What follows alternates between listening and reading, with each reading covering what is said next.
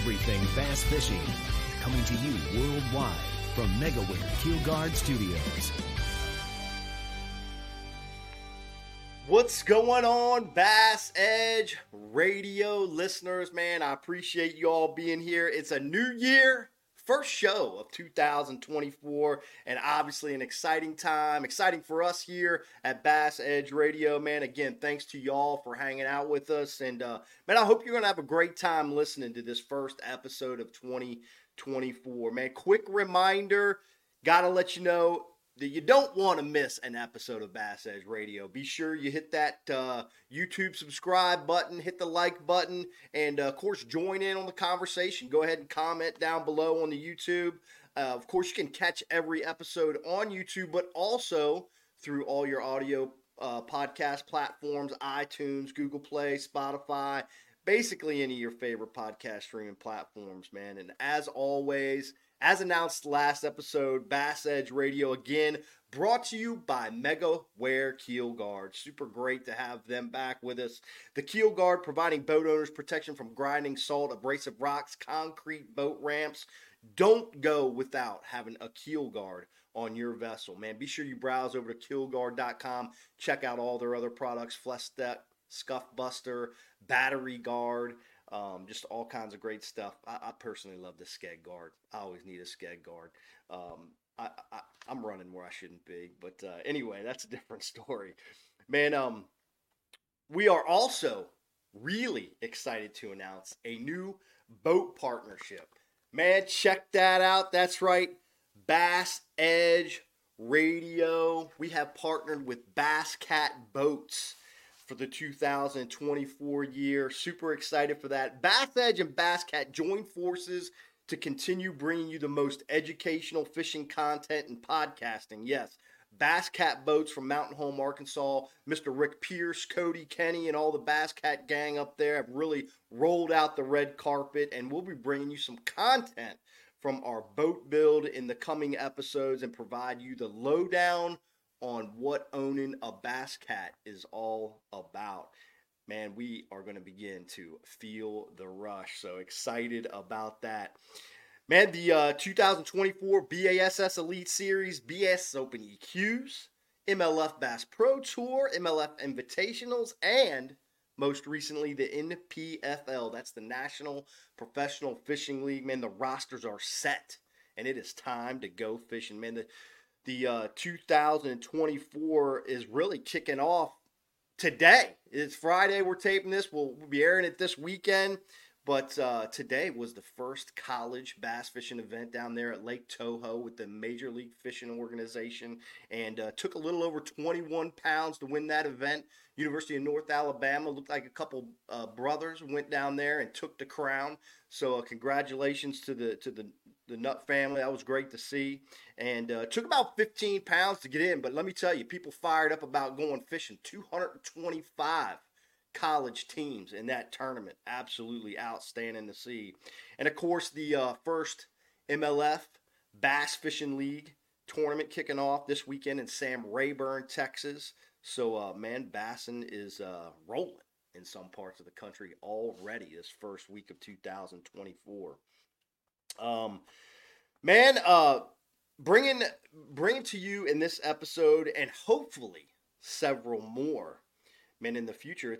I wanted a soundboard for some of this opening intro stuff and, kind of an additional view of thought. I'm always spieling, talking to you folks, letting you know my thoughts, man, but really wanted to bring somebody else on the show with us. And we've been able to do that with a guy that I met long ago. His name is Rich Lindgren. Rich, there you are, Mr.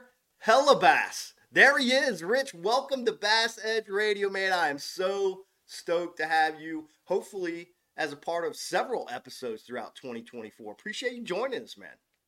Yeah, absolutely. Excited to geek out and talk some bass fishing with the Bass Edge universe here.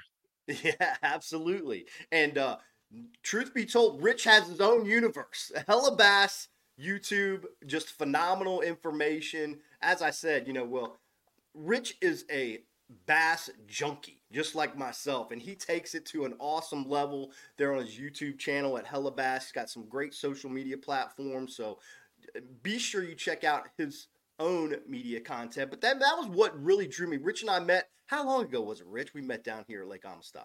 What was the year that with that Remitz won? Was that 06, 07, somewhere I, back then? that was '07. My Oh second seven, year, that was his rookie year, 2007. somewhere around there. Yeah, you were out fishing day 3 or day 4, missed the cut, and I was out fun fishing, and we ran each other in a cove and kind of chatted, and I don't know, kind of stayed in touch ever since. Yeah. Kind of been watching each other ever since that time. I know we've sent a message or text here and there throughout the years, but man, it's like I say, it's great to have you on the show, man. Um, to tell you, what are you looking for most in the bassing world in 2024 as we kick off this new year? I guess that's just to kind of see how things shake out. Obviously, there's been a tons of movement back and forth, and we're probably going to talk about that a little bit today, and just see like who's going to put up and who's going to shut up, right? Like, because there's been a lot of movement and a lot of jockeying for position. Let's just see who's going to catch them. Yeah, that it's going to be fun, man. Like I was mentioning just before I popped you in that all the rosters are set, things are ready to get rattled. The most recent roster that was set was the NPFL, and they announced that about a week or so ago. Several Elite Series anglers added to their schedules. Also, a few MLF Invitational anglers moving over into the NPFL format. What's your thought process on that? Why do you think an angler kind of wants to move from, even some Bass EQ guys, decided not to do the EQs. They're doing the NPFL. What's attractive about the NPFL for some of these anglers? Number one, to move circuits to go fish NPFL. Number two, to add it to their already busy schedules when they could potentially, like for an Elite Series angler, be, hindering some potential, goals that they're trying to make on their primary tour. Yeah, it's an interesting question because I kind of asked myself the same thing, and I don't know that I have the answer. Right? I think if you look at some of the anglers like Drew Cook, Kyle Welcher, Joseph Webster, right? I think they saw what Patrick Walters did, and I think Yeah. they see the additional opportunity. Now, I think a couple of them might be successful, but some of them probably aren't. Just the odds are, like the payouts are not that deep in the Right. NPFL. They're actually pretty similar to like the opens and the invitationals as far as they're better on the top end, right? Because if you pop one, it's Yeah. 100 grand. That's awesome, right? But like Yeah. it gets pretty skinny. Like there's a lot of I was looking at like my buddy Dustin Smith that he was finished like top I don't remember, was it 15 in the AOI last year in Okay. MPFL, and he made like 25 grand in Man, winnings. I that's think rough. entry fees last year would have been like over 30. Yeah, it would have been 6 events at $5,000 a piece, 30K plus travel Right. expenses, and we've gone down this rabbit hole before. It's tough to make money tournament bassing alone. Yep. You've got to have support outside of that. We've seen the Jacob Fouts video several weeks ago. You're going to find out real quick that it's a headache just trying to Right. catch bass and live. You've got to do a lot of other things. I made a quick list. Here's some more guys. NPFL roster. Uh, Elite Series angler Buddy Gross adding to his Yep. schedule. Probably the most shocked. This angler, Kyle Welcher, AOY BASS Elite Series, jumping into NPFL. What do you think? It's just some holes in the schedule, and he feels like, hey man, it's going to work, or what? I mean, I think you look at a guy like Welcher. He's a poker player. Like poker players, they Right. if there's a game, they're going to show up for it, right? I mean, Yeah, that's a great point. Really good point. Man, Tommy Biffle moving over from MLF Bass Pro Tour, could have fished again, could have done his thing over there. yeah. I'm not sure if he dropped.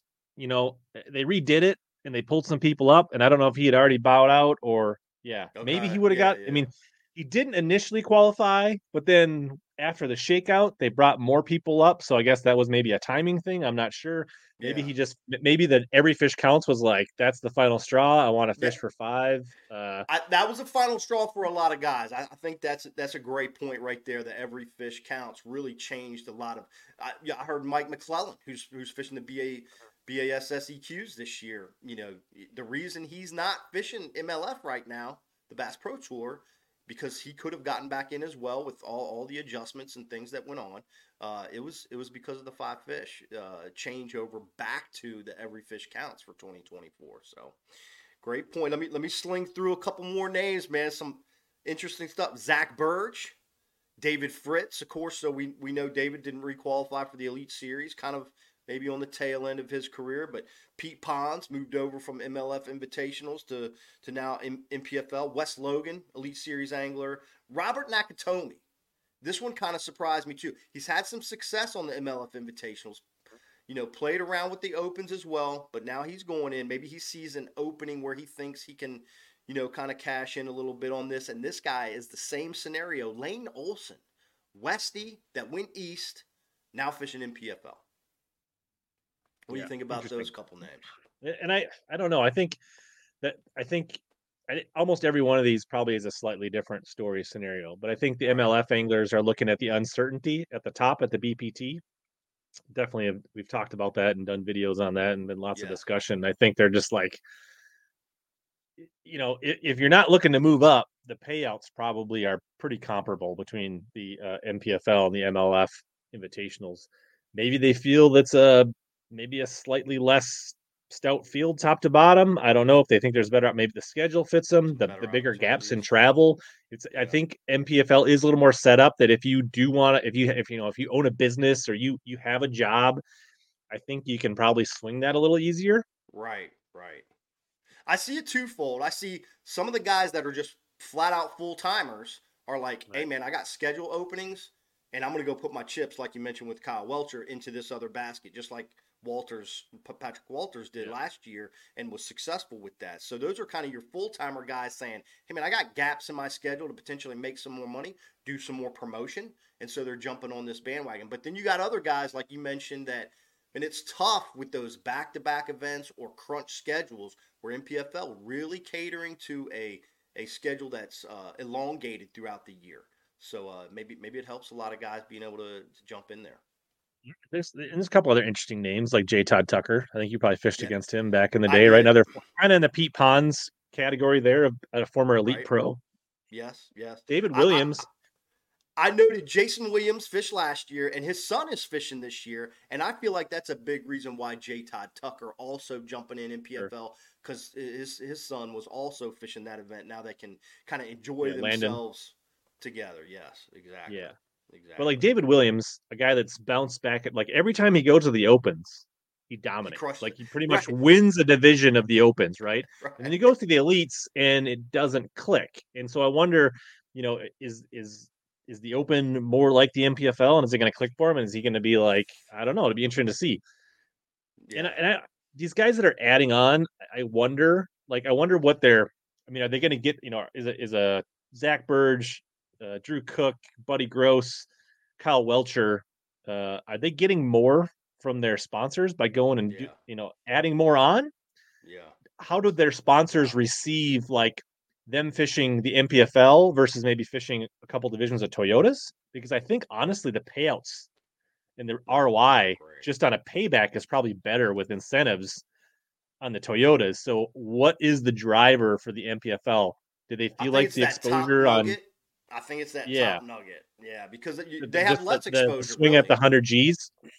Yeah, I don't know. Yeah, the swing at the 100 Gs. Because from a manufacturer standpoint, my vision for them would be, man, it's great. Go out there, promote more and all that. But really, is the media there with that organization to pay more dollars for them to spend that time out there? Maybe YouTube is a better investment, or time well spent other places. So it's an interesting scenario. But last couple names I want to throw out there: Scott Wiley going from MLF Invitationals to MPFL. John Sukup took the year off after he blew it out in the MPFL. Won 2 tournaments. The first year MPFL was in existence. Of course, then he qualified for the Elite Series through the Opens, and now he's fishing the Elite Series again, but adding back the MPFL. And so interesting. Self-admittedly, I had him on the last week of December on my live show. Okay. And he kind of opened up and kind of cut a vein and talked about, no bones about it, John had a terrible season last year. He was near dead last, and that's not what we were expecting when John Sukup made it after this, winning 2 MPFLs and kind of making it through the Opens in his first season. Now he's made the choice to double down, and he thinks that, kind of that fishing more, getting in that groove, kind of like when Ish fished FLW and Elites back in the day, Right. So it'll be interesting to see how that plays out. Right. So the NPFL 129 anglers, I believe it was. which is Their like up from like biggest 75 or 80. Big jump. biggest field ever. Biggest field Yep. ever. Yes, absolutely. You go to the Maybe it's big, sweet Captain America trophy because they are pretty sweet looking trophies.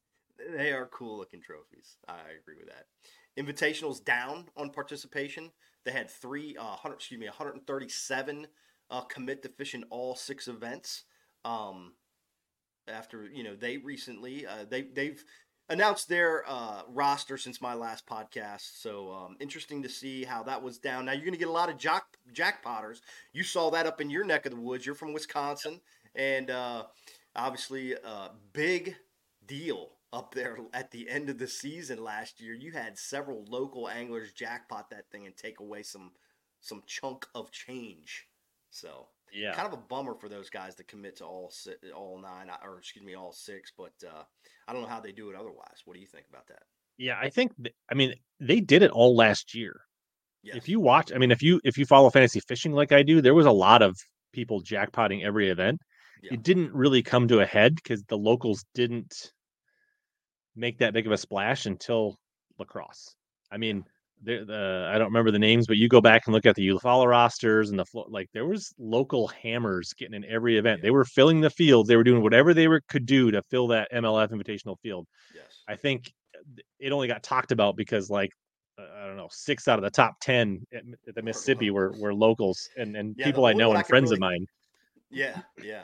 The only one I could really think about other than that was Brian Schmidt down there on the Potomac. He had a really nice finish. One of the few. Yeah, I mean, there was guys here early. and there. You'd have one guy make a top 5, Yeah. make a top 10, Yeah. but like it didn't, shake up the field as much as this. And I think so. I think you combo people having a little bit of sour taste about letting, but MLF, even FLW did that for years. Did that. Yeah. Like this Yeah. is not new. Yeah. No, it is Uh, not. it's a little more talked about and spread as social media becomes more popular. And I just think that also goes back to the uncertainty at the top, right? Like this moving target and Yeah. the BPT has changed things up. And like one year we're taking 5, and then next year we didn't take any, and now we're taking 15, and then it's just like people just I don't think they trust it from the top down, which is unfortunate because I don't know. I feel like the FLW legacy, the people that that ran the Demoralized. Toyotas and the BFLs, like there's a lot of good people there, and I don't want to see it go the wrong way for that whole organization. Right, right. So interesting that they had some commitments down this year. I feel like that kind of is laying a pathway for MLF to say, "Uh-oh, how are we going to adjust?" Because if the economy gets tough, through 2024, maybe you have less people fishing in 2025. Nobody's got a crystal ball. But we saw this in the Elite Series back in 09, 10, 11.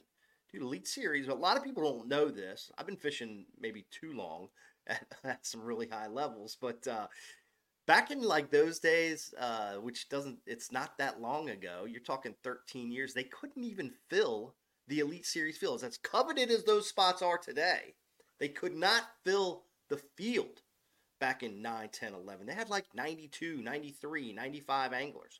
People were just declining everywhere. So anyway, a whole nother situation there. Bass EQs down on commitments as well. I think a lot of guys spent a lot of money last year and were like, whoa. Yeah. I'm actually surprised that I think it's higher than I was expecting. I know we went from like 170 something to 155 or Yes. 52 or something this year. Right. A little bit of regress into the mean. I thought it would actually probably drop to like 115, 120. It doesn't surprise me that it dropped. I think there's a lot of anglers that shot their shot last year. Like, it cost them a lot of money and maybe strained some relationships and some work things and professional. And I think a lot of them found out it was a lot harder than they thought it was going to be. Both, just the fishing, the grind, the travel. Like, I think a lot of people, back in the old system, you'd fish a division of the opens, and it's like, that was pretty cool. It was 3 weekends spread out over a summer, and now it's like, wow, 9 events a year is a lot for some people, especially when it's a week long. And I think some of them found out like, even if I did make it, I don't know if I'm cracked up for this anymore. Right. I see this going a continual decline. Just because I think it has to. 9 events, 150 Mhm. people. There's just not enough money in the industry to spread around. Now you got NPFL. Me working with a fishing hook company, I see a lot of these folks coming in asking for support and these kind of things. And man, there just isn't enough to go around. Period. Period. Yeah, until So we get a whole lot more viewers and a whole lot more out of industry money, sponsors, partners, this is gonna kind of just be a roller coaster yeah, until, if we can get to be, where we're fishing for anywhere near PGA money or something where people like don't depend on, right. and there's no entry fees like at the top level. I think this is just gonna kind of be the ebb and flow of things for probably at least a decade. Well, not only do you have those EQ folks that we've talked about in podcast previous, ex winners like Mike McClellan, uh, classic winner Cliff Pace, Randall Tharp, Brett Height, FLW stalwart Cody Meyer, Ishman Rowe, but dude, Russ Lane. Now you're looking at Koya Fujita going to fish all 9 opens too. You can just remove one check for each event. Kenta Kimura is doing it again. He's finished in the top 10, top 5, maybe the last couple years. And Absolutely. yeah, Kenta just crushes it out there in the open. So that's kind of another check removed. JT Tompkins won the whole deal last year, qualified for the elites, still going back for more in the Bass EQs. What do you think about That's that crazy. decision? That's What, that's odd. We'll see how that'll be an interesting one. Fast forward here 6 months, we'll be bringing that back up, saying like, "Wow, it's amazing that he's like killing it all over," or like, "Wow, maybe that was too much. Like maybe yeah, his elites are sacrificed." I don't know. That's interesting. I know like Kyle Patrick is fishing like a single division on opens on top of the elites, which I feel like that's kind of more balanced than you're getting. right. And those are new lakes, and he's like, "Well, I'm kind of investing in myself because." Those are lakes that we will fish on the elites in the future. So it's Yeah, like I might as well get my reps in. But a whole, basically double season and the payouts aren't there. So no. that's an interesting choice. Yeah, and the payouts did grow a little bit, which was nice to see. Bass flush some more money into that. Maybe he It's wants the good for AOI money that he didn't get last year. He thinks he can get right. it again, maybe. Yeah, that might be true. And Kyle Patrick, as you mentioned, Elite Series rookie coming up in 2024, qualified through the Bassmaster EQs last year. Um, I think a good decision on fishing 3 because you can still qualify for the Classic as well. I think that's really important. He fishes all 3 in one division. Depending on how his Elite Series does, he still has that little nugget of potential. He won last year at Lake of the Ozarks, going to the Classic through that win. He could do it again. He could do it again. Yeah.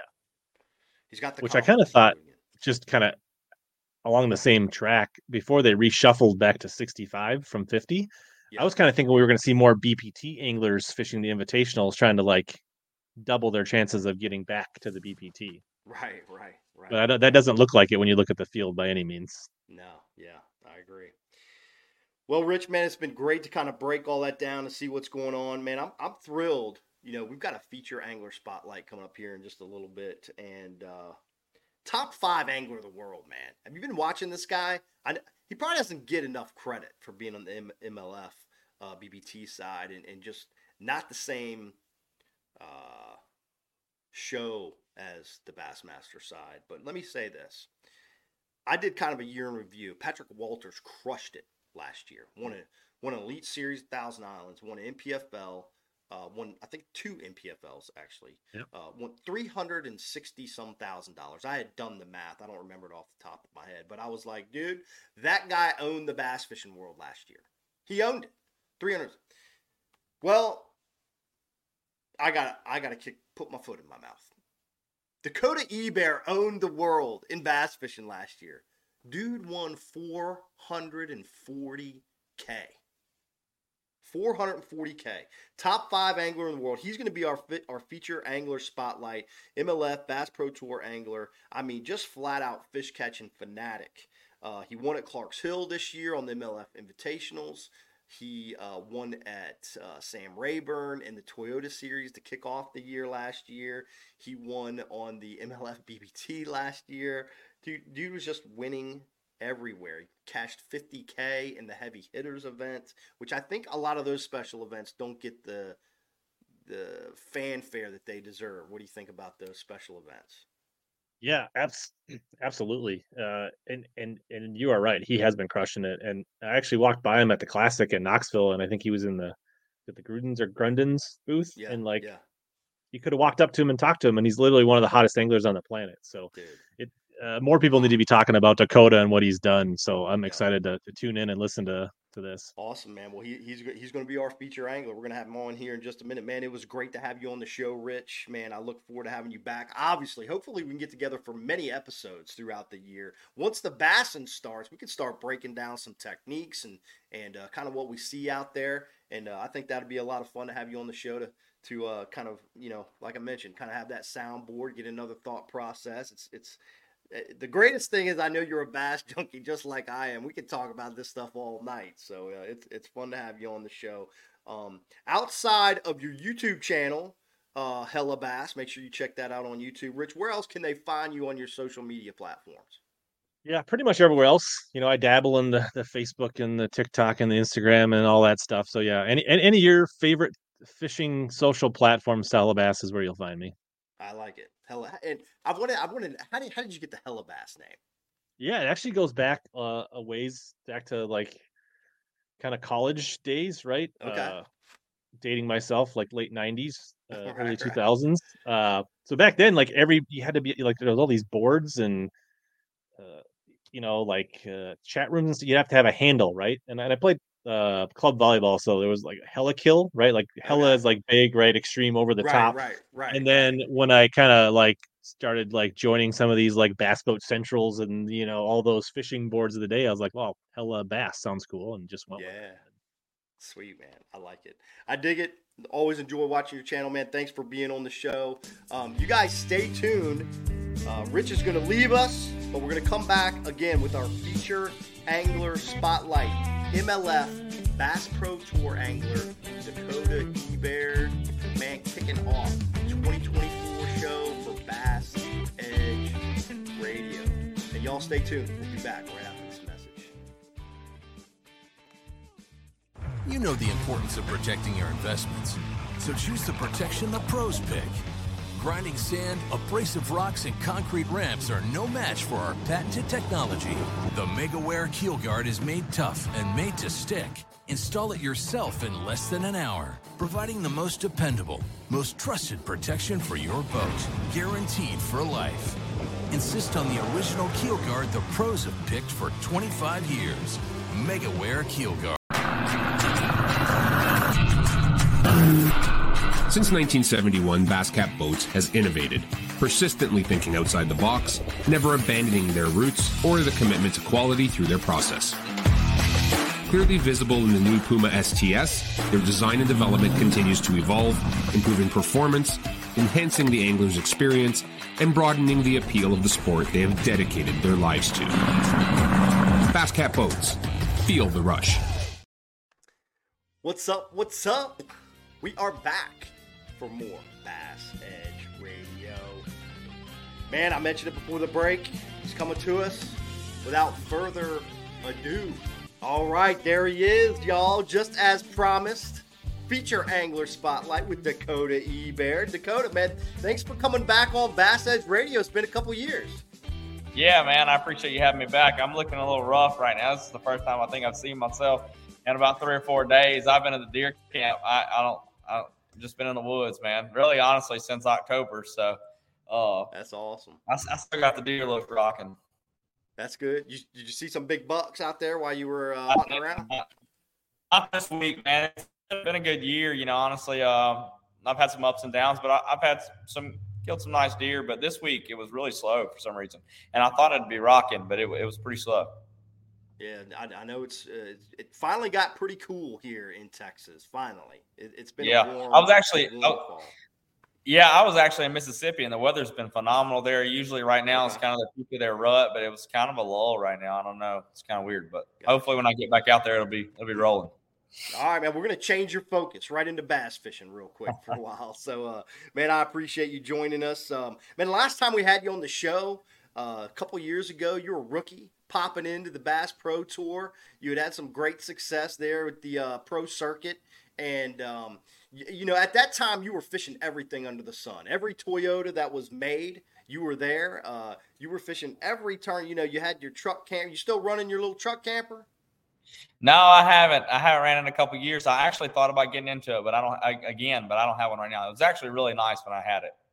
Well, I remember you were just a road junkie, and you were just everywhere on there. But, man, fast forward from that interview to today. It was almost exactly 2 years ago. I think it was March of 2020. March of 2022, your rookie year there. Dude, 2 top 5 AOYs in the MLF Bass Pro Tour. And now you are top 5 in the Bass Fan Angler of the World rankings. Dude, what's up with that? How does that feel? Tell me something about it. Man, honestly, I'm still the same guy I was a couple years ago last time we talked. I'm still running up and down the road trying to fish as much as I can and deer hunt as much as I can when I ain't fishing. I'm still the same guy, same thing, same motives, same goals, all of that. Nothing much has changed, honestly, other than I'm not living in my truck and I'm not having to stay in my buddy's spare bedroom. And during the off season, fortunately, I don't have a pile of tackle in my buddy's shop taking up half of it, you know. A little bit more organized. Other than that, man, same guy, same goals, same passion, and just very thankful to be doing it for a living. Yeah, man. Well, it's been a phenomenal run these last couple years, and you know, let's mention the hat right there on top of your head, man. This year, I saw you announce this, kind of talk about it a little bit there in November at the Toyota Championship. Yeah. But cat's out of the bag. You have changed up partnerships. Tell me about your Bass Pro partnership. How did this thing all come about?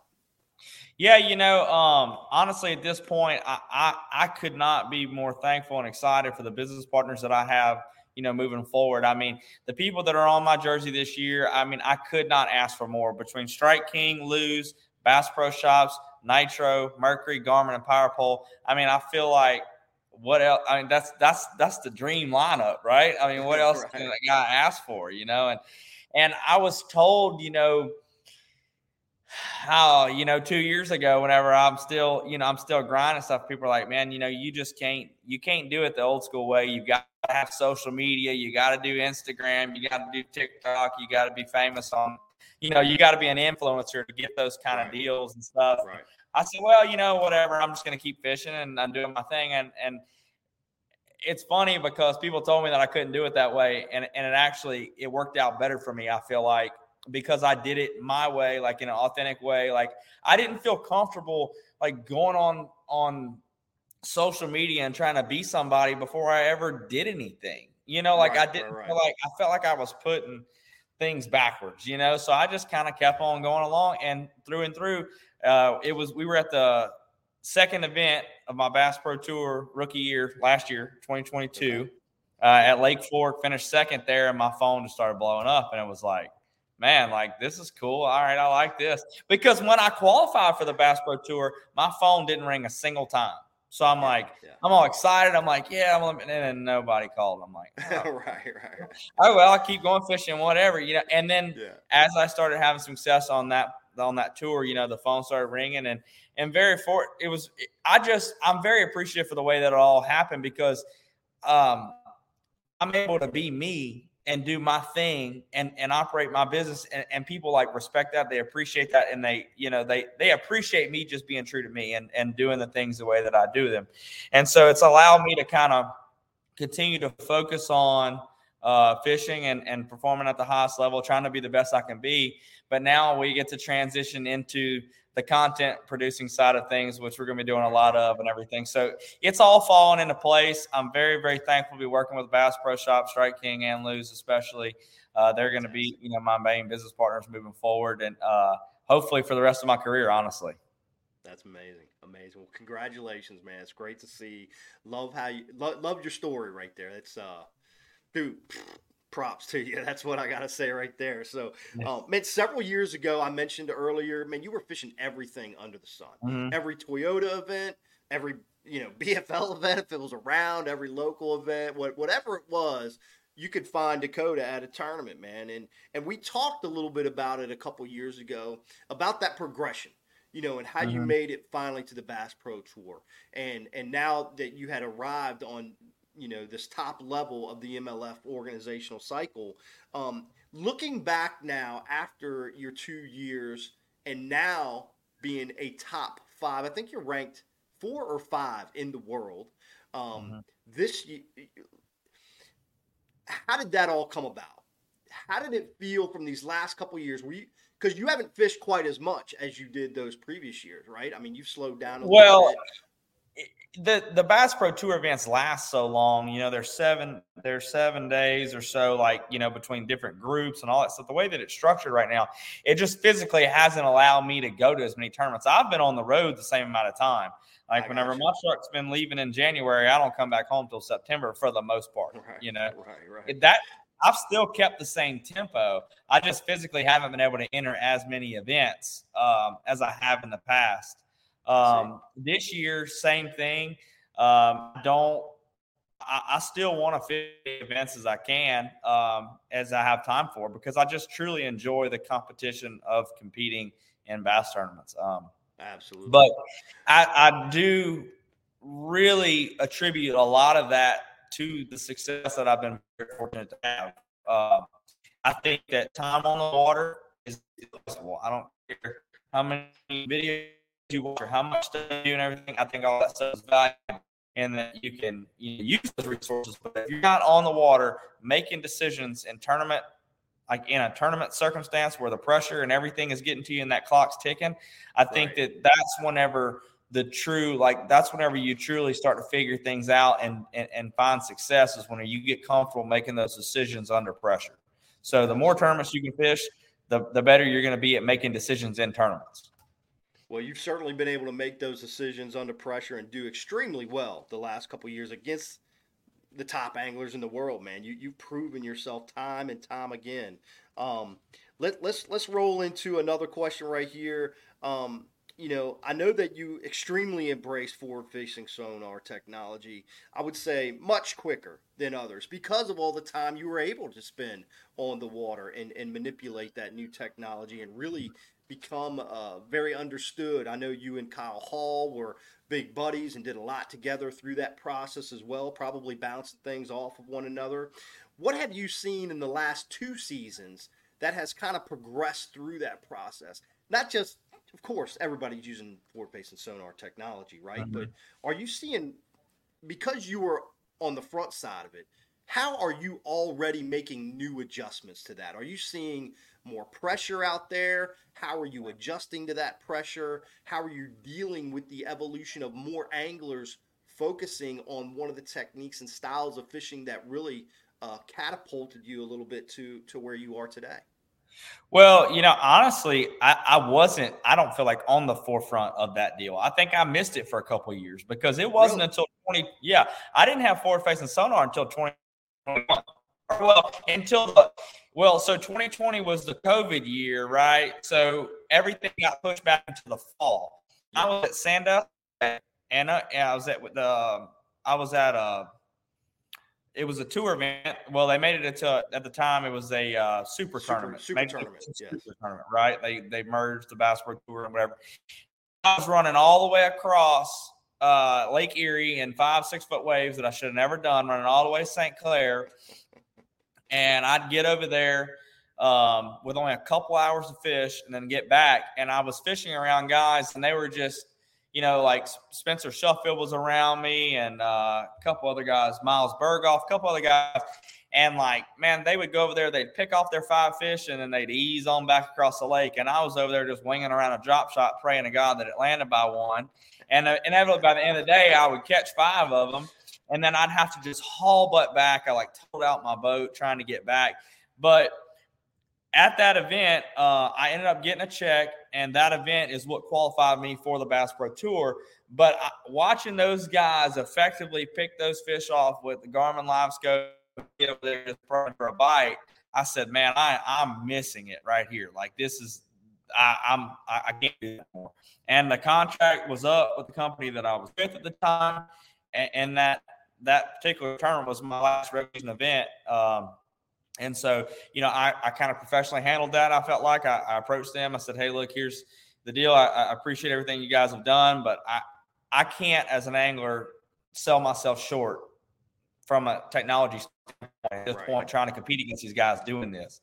And so I just remained independent at that point in time, went on about my business, and started learning the technology at that point. So I was behind, it felt like, but you caught up real quick. I spent a lot of time on the water, dedicated myself to figuring it out quickly. But I think the key to that is that I didn't get into this tournament scene on hanging on the coattail of forward-facing sonar. I learned how to fish in a bateau in Louisiana years ago in neighborhood ponds and all of that, like fishing Amite River and doing that and learning how to fish without any technology whatsoever. I mean, I remember not too long ago, 7-8 years ago, being at a college national championship without any graphs in my boat. I had a Humminbird 999 that I didn't even know how to use at the console, and I had it turned around. So I'm like fishing a ledge on the Tennessee River at Pickwick in a national championship like this. I didn't have that technology at first, so I taught myself to fish without it. So when I got it, it didn't do anything but just help me even more, Yeah. So I think that's very important to keep in a perspective if we're going to go on the subject of forward-facing sonar. Is it a phenomenal tool? Yeah, I do. I think it's a phenomenal tool, but I think you can't let it – if you took forward-facing sonar off the front of our boats, like in the Bass Pro Tour, the leaderboard wouldn't change very much. Maybe one or two guys, but as a whole, Jacob Wheeler's still going to win with or without it. I mean, it just is what it is. Yeah, that's my opinion on it. Dakota will be in the top 5 with or without it. I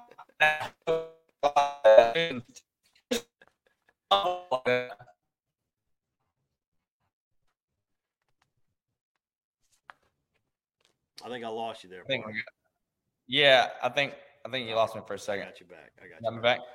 Yeah. So I can punch that in and make another edit spot. So Dakota, I completely agree. And I wasn't trying to, don't get me wrong. At that point, it was a good tangent though. At that point at Sandusky, that was really Garmin's coming out party. Let's be honest with it. They really started pushing that stuff in 19. It was late 19 when you really started getting the LB32 was moving in that summer. And dude, companies like Lowrance didn't even have they had, I think it was called Spotlight or something. It was basically like a Panoptic. I lied. I did have that thing on the front of the boat, that big thing. The big blob, yeah. Yes. Yeah, exactly. So let's see. Let's get on into colder weather fishing months. I know you haven't been on the water much. You've been out there, hunting, but you're gonna get ready to get on the water. I saw that you signed up for the Rayburn Invitational, so you're gonna be jumping into that. Hopefully you can start your year in 2024 the way you started it in 2023, right? Big win there in the Toyota Series. That'd be awesome. Man, these colder weather months, bait fish, just a big deal.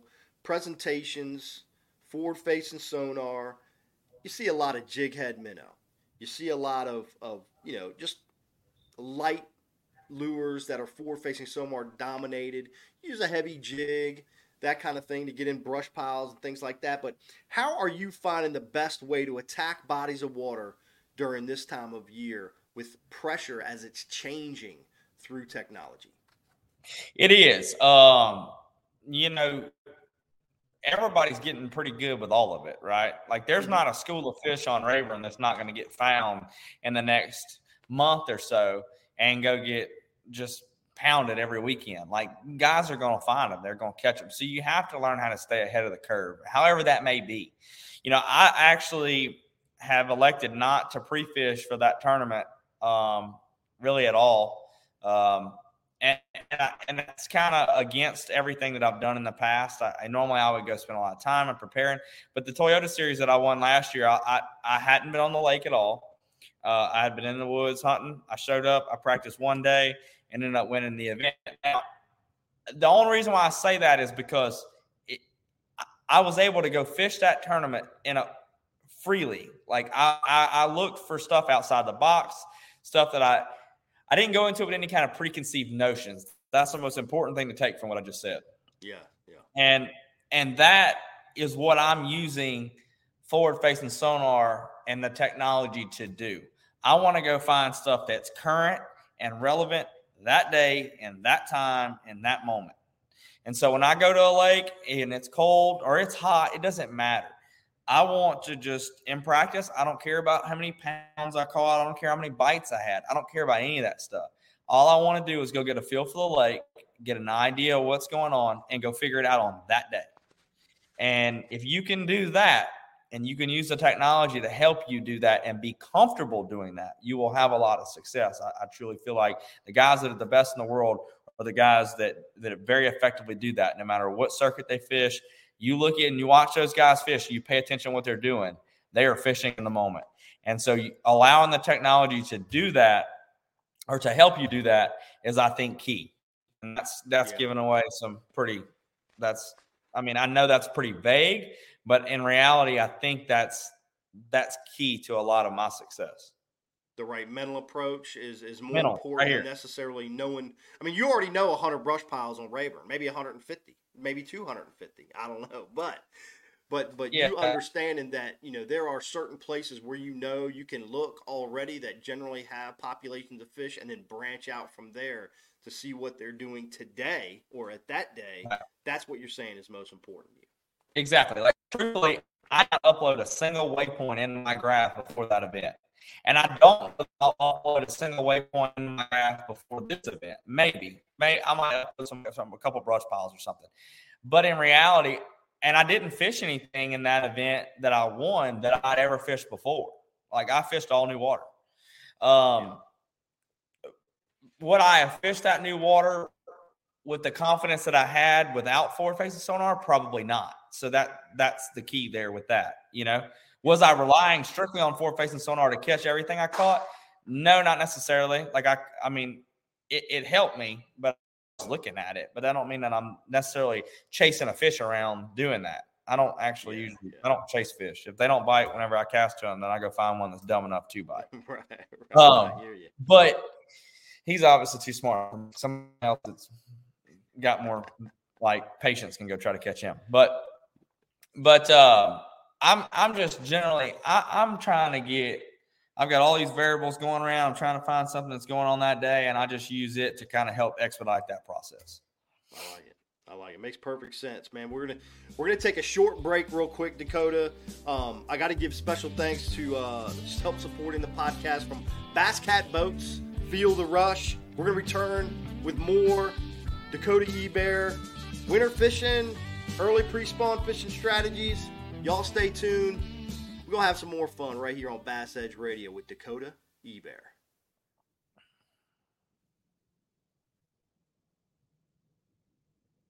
Plenty of sunshine. Come on, man, let's roll!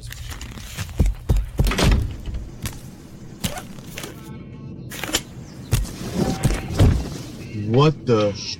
To catch the fish, you need to be one with the fish.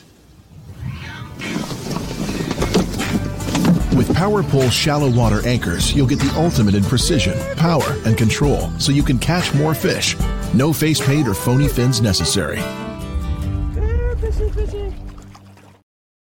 Excessive shock and vibration are two leading causes for premature battery failure. Prolong the life of your batteries with the new MegaWare Battery Guard. The Battery Guard sits under your battery and absorbs excessive vibration and bounce, reducing G-shock by up to 80%. Great for boats or anywhere shock and vibration can damage a battery. The Battery Guard can easily be trimmed to fit virtually any custom shape or battery size. Save money by protecting your batteries. Spend more time on the water and less on maintenance. Find yours at megaware.com. At it. More Bass Edge Radio after a quick break, man. Talking with Dakota EBARE. Dakota, thanks for coming back with us after the break, man. Got a few more questions. Going to break down some bassing. Man, is there such a thing anymore as following, kind of the traditional winter to pre-spawn fishing techniques of bassing? Well, you mentioned it before the break. You're not one of those guys that's just going out there, scoping, chasing fish. If they're there and they'll bite. You'll catch them, but you're not going to keep casting at a fish, hundreds of times or multiples of times. Hundreds probably way too many, but not typically. No. Right. Unless I guess if it's a real big looking, right? Yeah, I mean, I'm not saying I won't. I'm not saying I won't, because if I see me on live or something, they're gonna be like, that dude's alive because he's over here chasing that son of a gun. And I'm saying, you get things like 8 pounds, and I'm trying to get it about now. Well, you mentioned an 8-pounder. We'll bring back the fantastic footage from Clarks Hill Lake earlier this year. Now I know that fish was in a brush pile, a little bit different, but you saw that fish several times. Matter of fact, I believe you broke that fish off. Is that right? I believe that's the way it went down. I mean, that's what I saw, and everybody was like, well, how come it didn't have a hook in its mouth? Well, I mean, man, I don't think there's a whole lot of 8-pounders swimming around Clarks Hill. There's a few. It's a good lake for sure, but I don't know of too many brush piles with 2 of them sitting there in it, and it could have been an 8 and a 12 for that matter. I don't know. All I know is that whenever I stood up on the deck of my boat, I seen a really big blob sitting beside a brush pile, and I was like, well, all right. So I flipped over there, and before my shaky had ever hit the bottom, it like darted over there and started swimming off. So I leaned back, and when I set the hook, I didn't even put pressure on the fish. Like, it was kind of one of them deals where, like you just, as soon as I got pressure on my line, it cut it. And I guess a bigger fish has got, a lot of teeth up there. And I think a big one, like, they clamped down so tight on that the hook never got a chance to actually dry. It probably just cut the line, and she blew it out, whatever. And I was so frustrated. I retied. I stood back up, and like my boat hadn't moved. It's still sitting there, and that blob is still sitting there beside the brush piles. Might as well try again.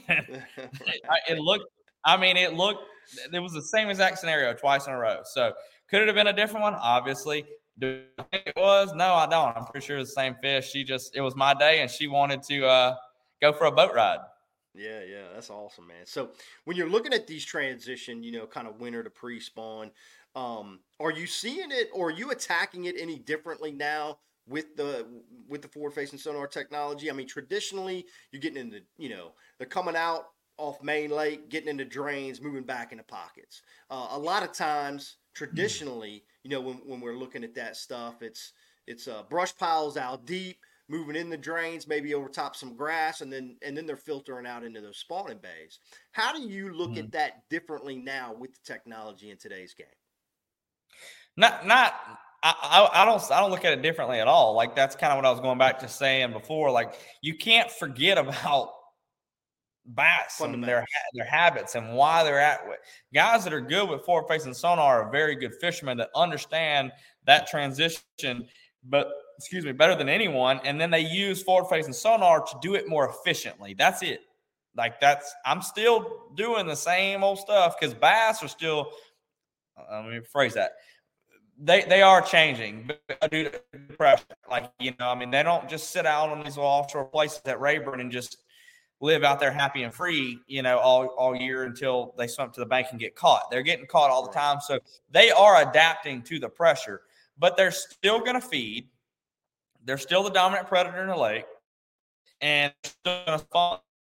So understanding their habit and where they're coming from is still as important as ever. Yeah. Makes sense. Now, when do you start seeing this transition? You talk a lot of people, it's in the South, Florida, Texas, Southern Alabama, fish will start moving right now in January. There's a contingency of fish. You get a couple warm days, they might start sneaking up and looking at some things. Where's your position on when do you start looking for bass up on the bank versus out over open water or deeper cover? And what kind of makes that transition happen where there might be a couple days in a week where you are up there and then all of a sudden you skittle back and get back out in that deep water? What's going to make those differences for you? What are you looking for? Man, I'm not gonna get too detailed on this, because I don't want to say something that I'm not educated enough to verify. I will say, I don't feel like we have a very forward-facing sonar has taught me that there is a lot more about the bass spawn and their habits than we ever knew, like in thought. I think some of the old, our old theories about bass and what they do and how they spawn. A lot of that stuff is true to a certain extent. Obviously, we see it with our eyes visually and all of that, but I think there's a lot of other stuff that goes on that, the spawn's a lot longer than probably we ever realized. They spawn a lot more. They spawn. It just, I don't know. It's just, there's a lot out there, a lot that we're learning. So you think some of this new technology is allowing us to see some different behavioral patterns? Not that they're changing; they still do the same stuff. No, they've been doing it forever. But the way that they do it now, we're seeing more and maybe understanding nuances we didn't understand in the past. Right. We're learning more. I learn every single time I go on the water. I mean, that's my goal, is to get a little bit better every day. If I can get 1% better every day, I'm 100% better in 100 days. So if I can just go out there and learn a little bit, just get a little bit more dialed in on bass behavior every day, when I go put my boat in the water, then I'm getting a little bit better every day. So that's my goal. So, always keep an open mind and don't ever rule anything out, don't ever, count anything like that out. Are you going to prefer to stay out deep? You feel like more fish are out deeper a little bit, bigger fish. You go to Toho, you see a lot of fish being caught off hard shell beds. You go to Kissimmee Chain. You go to, that is Toho. You go to Harris Chain, you go to Eufaula, Alabama. You go to Rayburn, Toledo. Do you feel like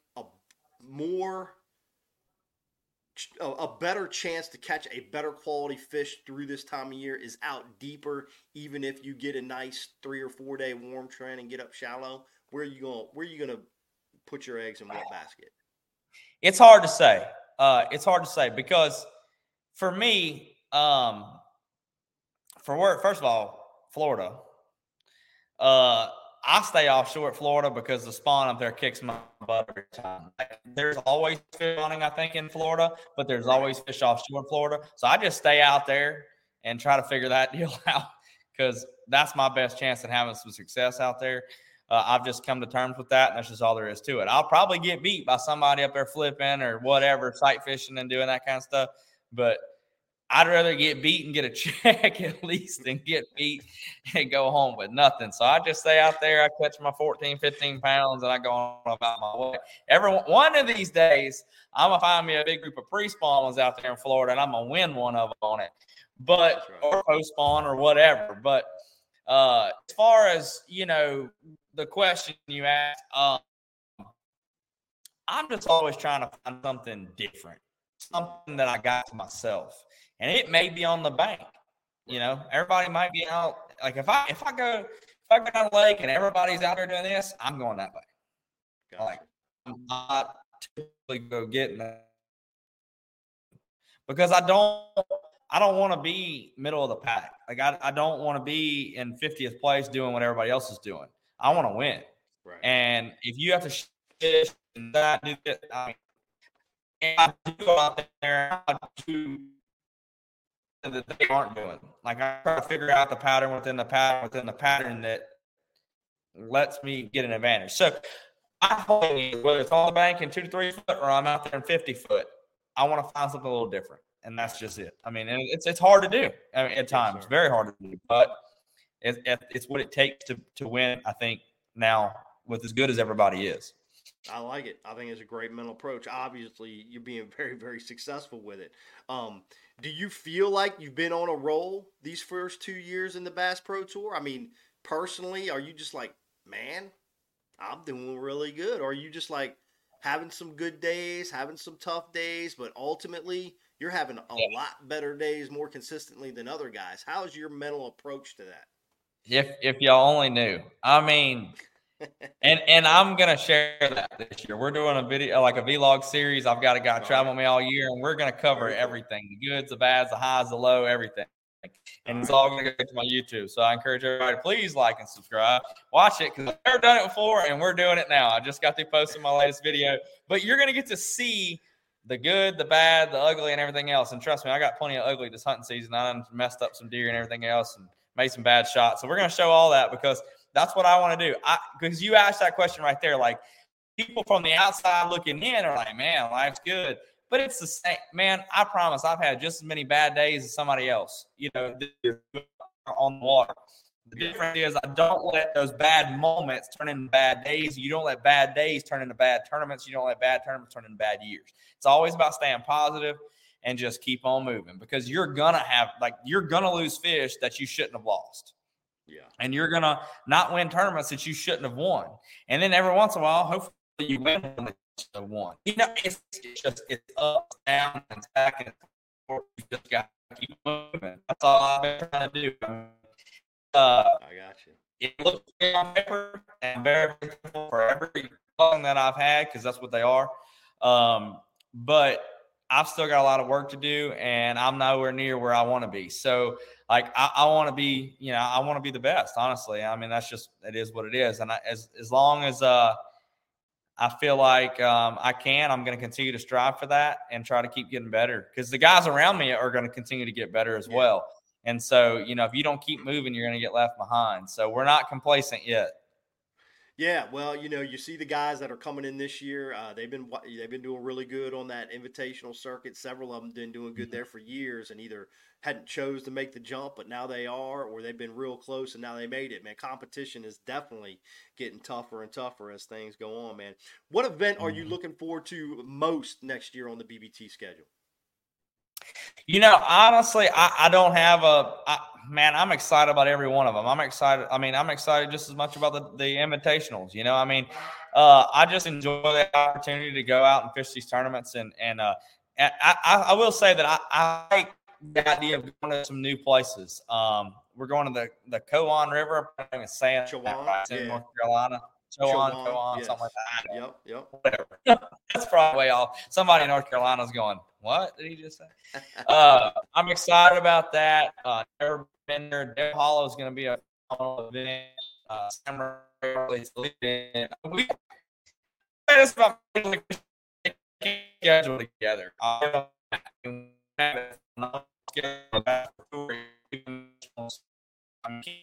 So should have some great events.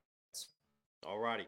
Invitational wise, I know you're jumping in the Rayburn one here in about 30, 45 days, whenever that gets kicked off.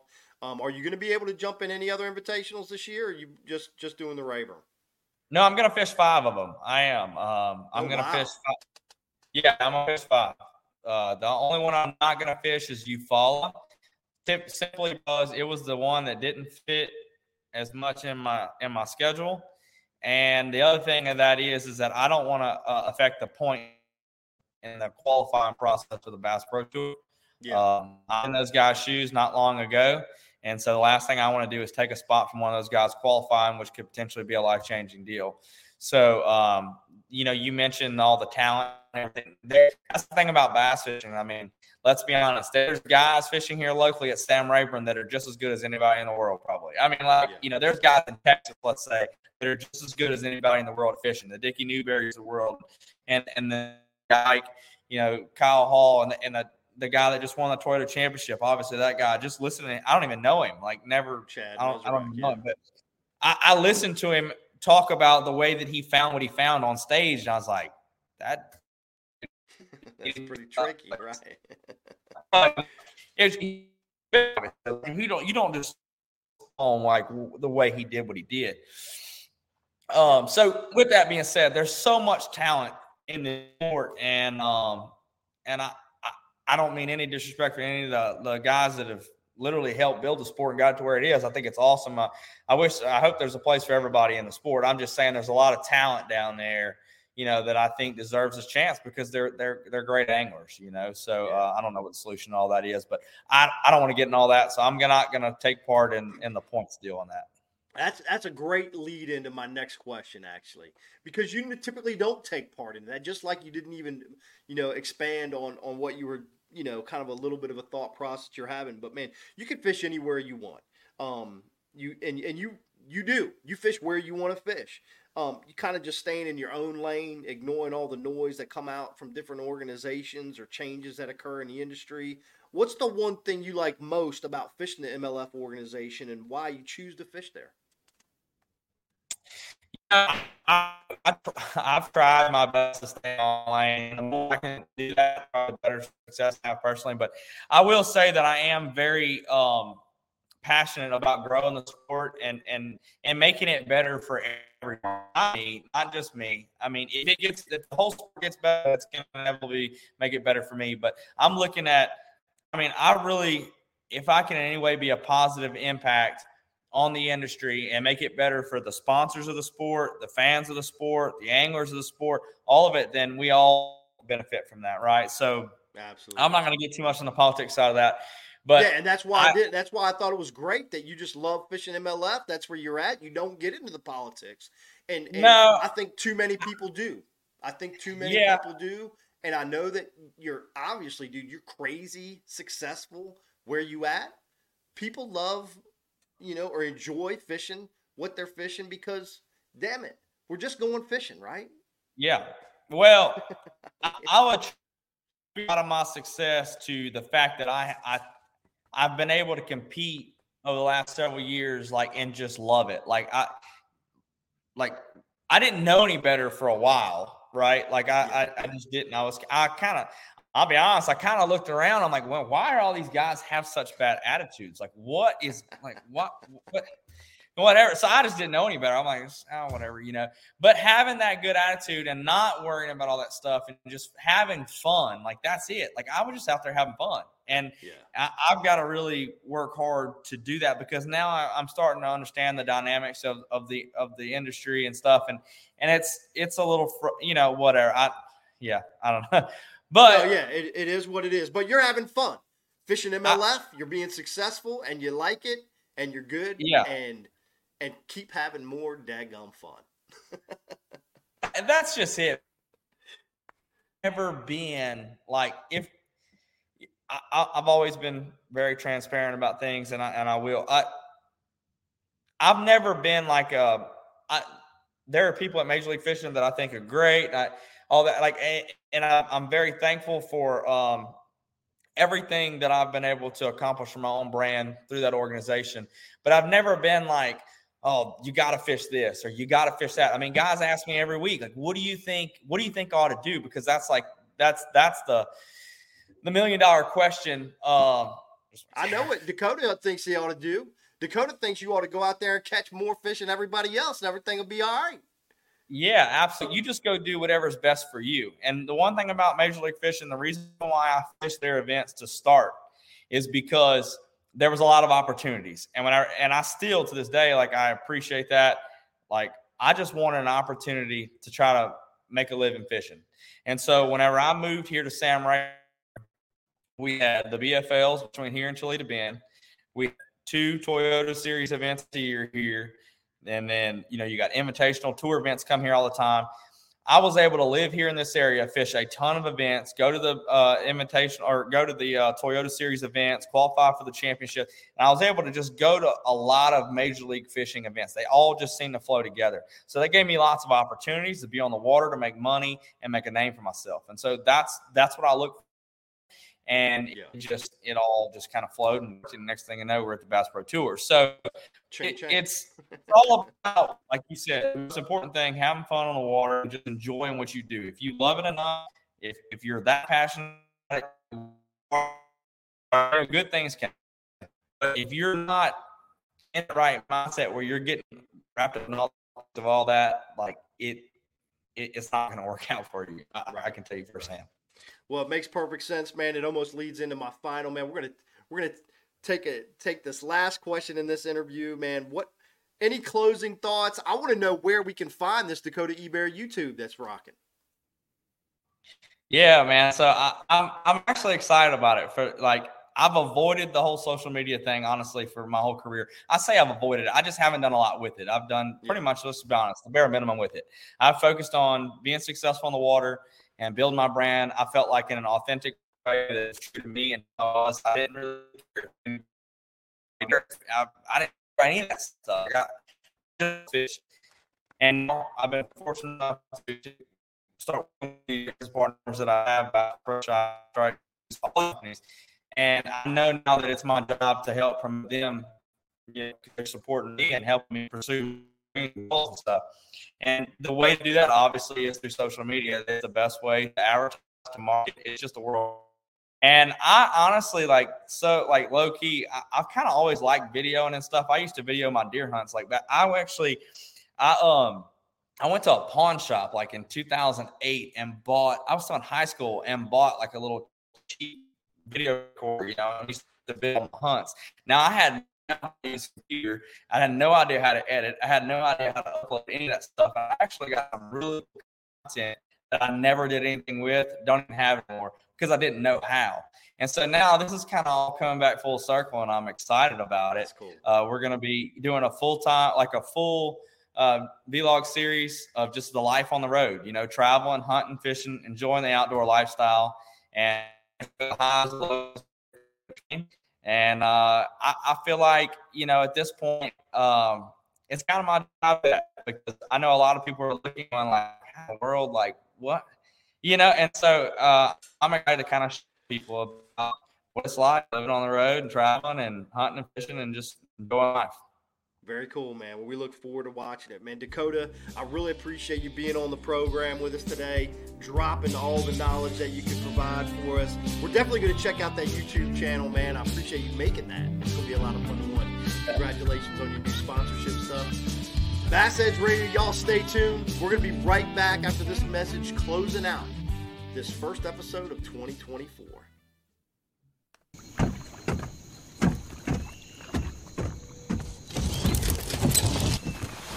Nobody wants to run out of power when they're on the water.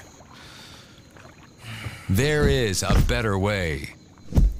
Introducing the Charge Marine Power Management Station from PowerPole that does the work of 3 devices: a traditional battery charger, a charge on the run, and an emergency start system. PowerPole Charge.